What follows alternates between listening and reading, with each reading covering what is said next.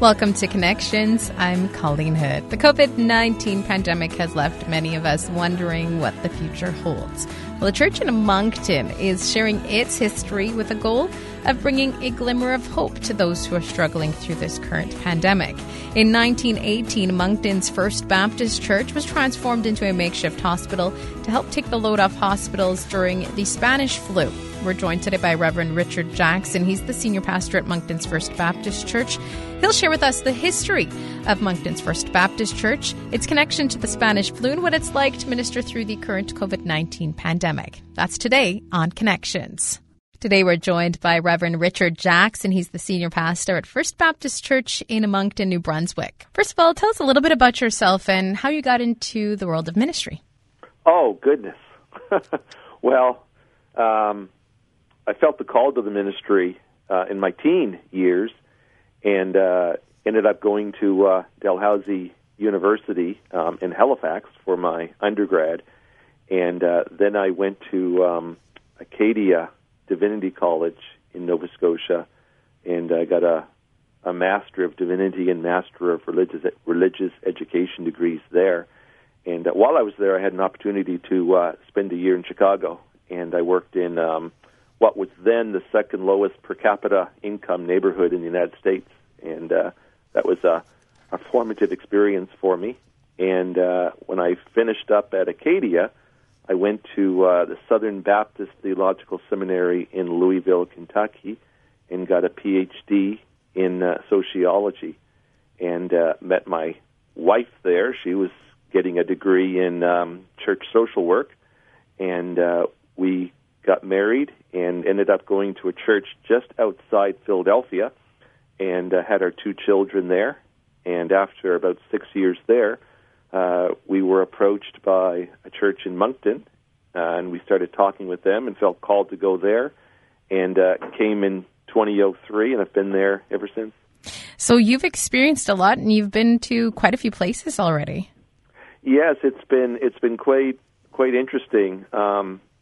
My wife's experience too. She's Mexican American from Houston, Texas, and so when I started dating her, I got immersed into the Mexican culture, which is so rich and so alive and so vibrant, and it broadened me a lot. And of course, the community I was living in and working in Chicago was almost entirely African American, so I had the opportunity to experience African American culture, which is also rich and deep and full.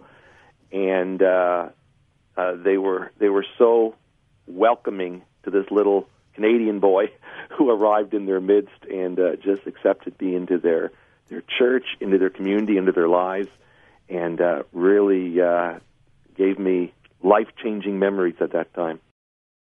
And speaking of experiences, what is it like to minister and be a senior pastor in the midst of a pandemic when there are so many changes to how we go about church? Well, it's in some ways, it's the first few weeks was quite overwhelming because I at least was not expecting worldwide pandemic like this to happen, and we had to meet it very quickly and decide what we were going to do very quickly. I'm very fortunate that I have a wonderful team working with me, and we made decisions very quickly and on the fly, and within a week we started live streaming our services. We're just getting ready to do our second online vacation Bible school for children. We've been doing online Bible studies. We've been doing children's story times, and we've been collecting food for children, underprivileged children who had been getting their meals through their schools until the schools closed. And so we've been just moving very, very quickly, trying to keep church going and church happening. And it was very overwhelming for a few weeks, but we've settled into a little bit of a routine, and we're a lot more comfortable with how things are going right now. How's the congregation feeling in the midst of all of this?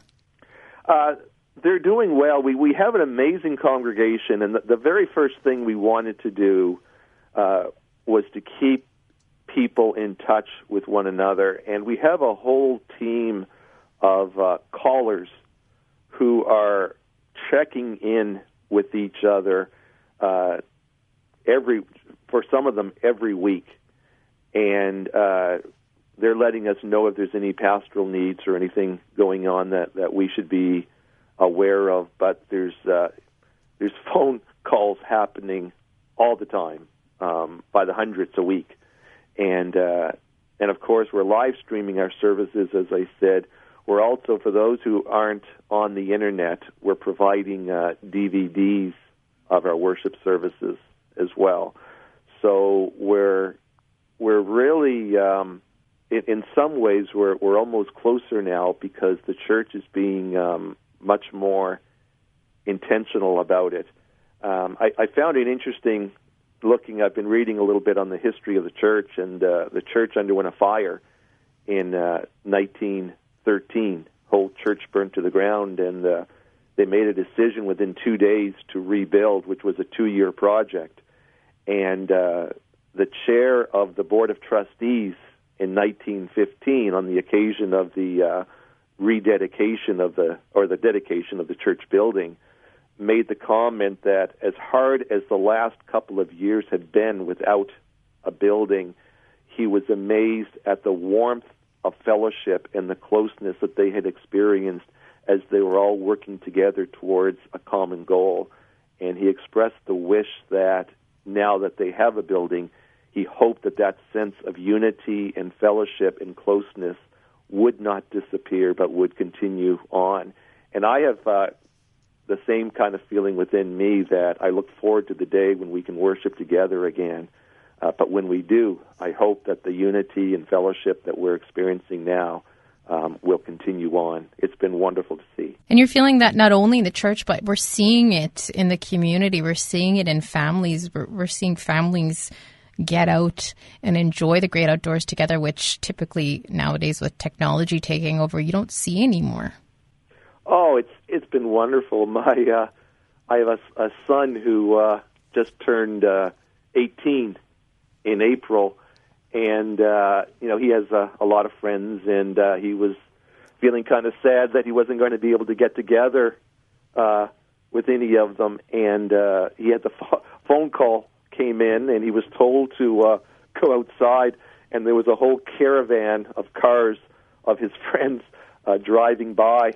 And they pulled over and left gifts at the bottom of our driveway and waved at him and gave him hugs from several feet away, and then drove off. And it meant so much to him, and it was so very encouraging for him. And those are the kinds of things that people are doing. We had another family in our church celebrate their 50th wedding anniversary, and people in the church formed a little caravan and had I don't know how many cars driving by, beeping their horns, dropping off things for them. So people are just being much more intentional, I'm finding, about fellowship and reaching out to people at this time. And it's been so encouraging. It reminds me of the good old days before cell phones and all of that technology arrived.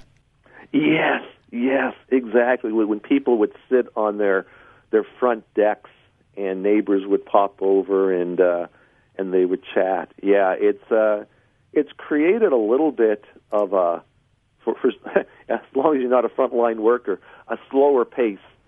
And now, you mentioned the history of the church and the church burning down. Moncton's First Baptist Church also has a history with the Spanish flu. Can you tell us a little bit about that and how that church was transformed into a hospital during that time? Yes, the Spanish flu epidemic or pandemic of 1918, it was, I was doing a little bit of reading on it, just a terrible tragedy. 50 million people died across the world, which was 3% of the world's population died. And the death rate was 25%, so 1 in 4 people who caught the virus died of it.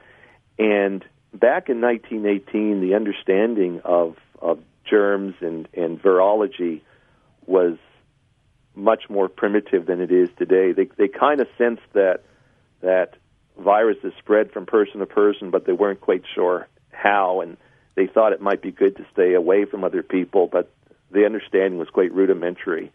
But in spite of that and the fear that it produced, the First Baptist Church, when they saw a need, they took a risk and they rose to the challenge. The city hospital at the time, because of the pandemic, was filled to overflowing, and they reached the point where they could not accept any more patients. They just had no more room.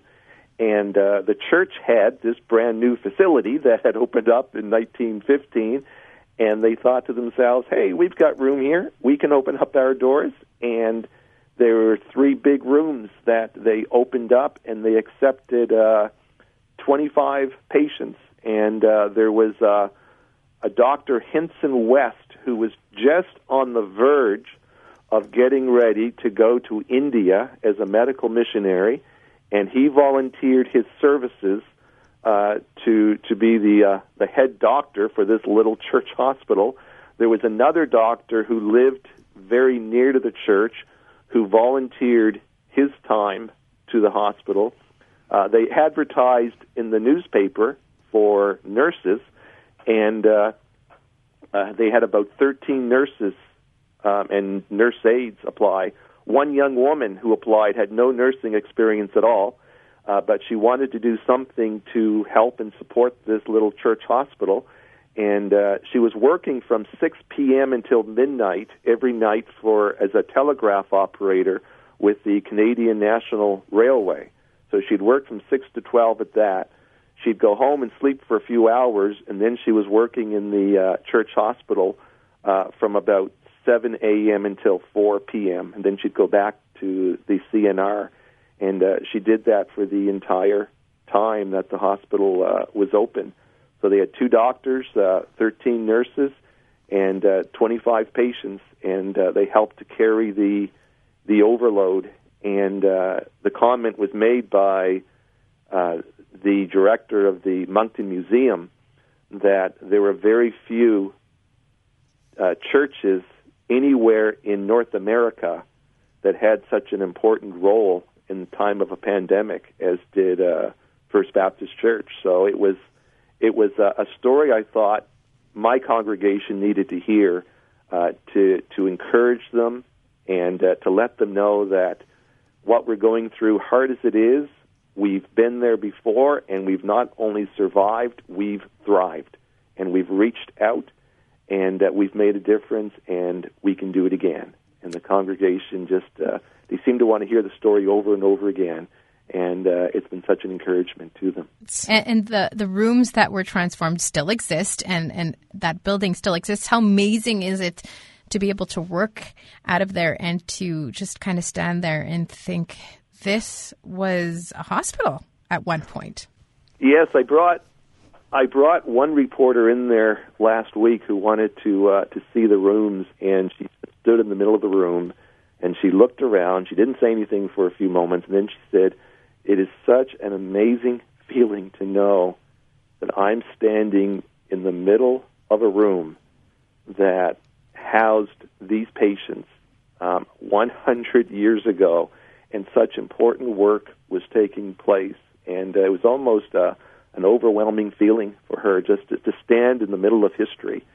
And, a lot of our people have felt the same way. And why is it so important to continue to share this story, even once we move past the COVID pandemic and move on? Why is it important to continue to share stories like this?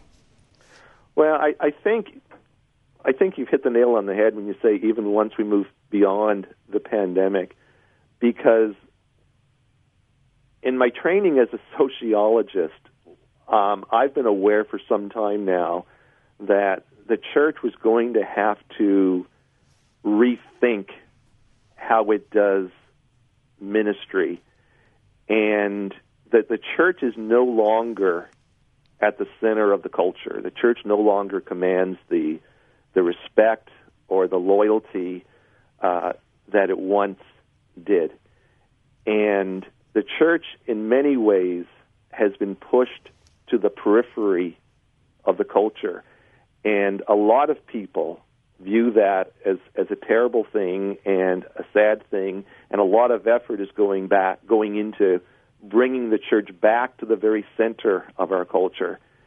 And I'm wondering if maybe it's not such a bad thing that we're on the periphery of the culture. I'm wondering if perhaps our influence and our impact can be even greater on the periphery of the culture than it was when we were at the very center. And I'm wondering if perhaps God can accomplish what he wants to do in a little bit easier way with the church operating on the fringes than when we were trying to be in the very center of power and of influence within the culture. And so I see this as an opportunity to remind the church that we don't have to be at the center of everything to have a powerful impact on the culture. This was just a church that saw a need, reached out, and saved lives and witnessed for Christ without having to be at the very center of the culture. And I think that's an important lesson for churches in North America today. And I've been hearing from a lot of pastors and people in leadership within ministry that say after this COVID-19 pandemic is over, there will be some significant changes when it comes to church and ministry. Well, yeah, I preached a message on that to my own congregation. I said that as terrible as this pandemic has been, I think God is not standing by passively in the midst of it, but he's accomplishing his purposes in the midst of it. I told my congregation he wasn't caught off guard by this, even though I was. He wasn't taken by surprise. He knew this was coming and he was ready for it. And consequently, the work that he is doing in the midst of it, I don't want us to just forget that when the pandemic is over and go back to the way things were. Going through something like that should change us. It should make us different. It should help us to reorganize our priorities and our values. And if we go back to the way things were, I think we'll have missed the opportunity. It was Winston Churchill once said, "Don't ever let a good crisis go to waste."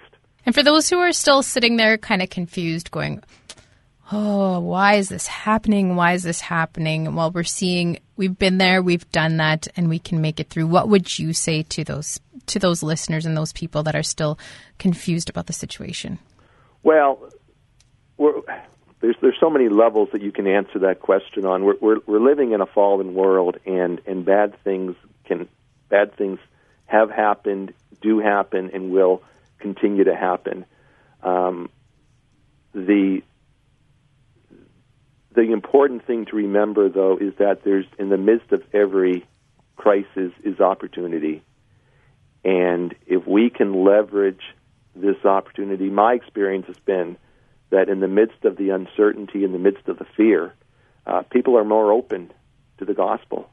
And so I see this as an opportunity for the church to reach out and to speak into the fear and the uncertainty that people are experiencing, and saying that in the midst of all this fear and worry, there is a God who offers security, love, comfort, and the assurance of a perfect future.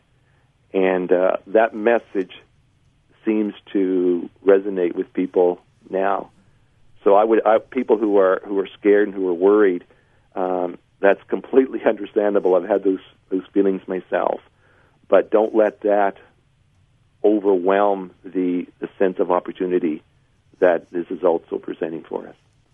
For people who want to learn more about the history of First Baptist Church in Moncton, how can they go about doing that? We have a little bit of information on our website, firstmoncton.com. We also have a book that we've published internally on the 150th anniversary of the church. It was published by, it was written by Emerson Carroll and Joyce Tingley, two dear saints who have since passed on. And we have another publication that was put out on the 100th anniversary of the new building, and that was put out by a committee led by Ralph Taylor. So if people wanted to contact us and get some of these resources, we could make it available to them. Thank you so much for joining us today. Remember, if you want to listen to the full conversation, you can always do that by visiting your radio station's website. We'll talk to you again on Connections.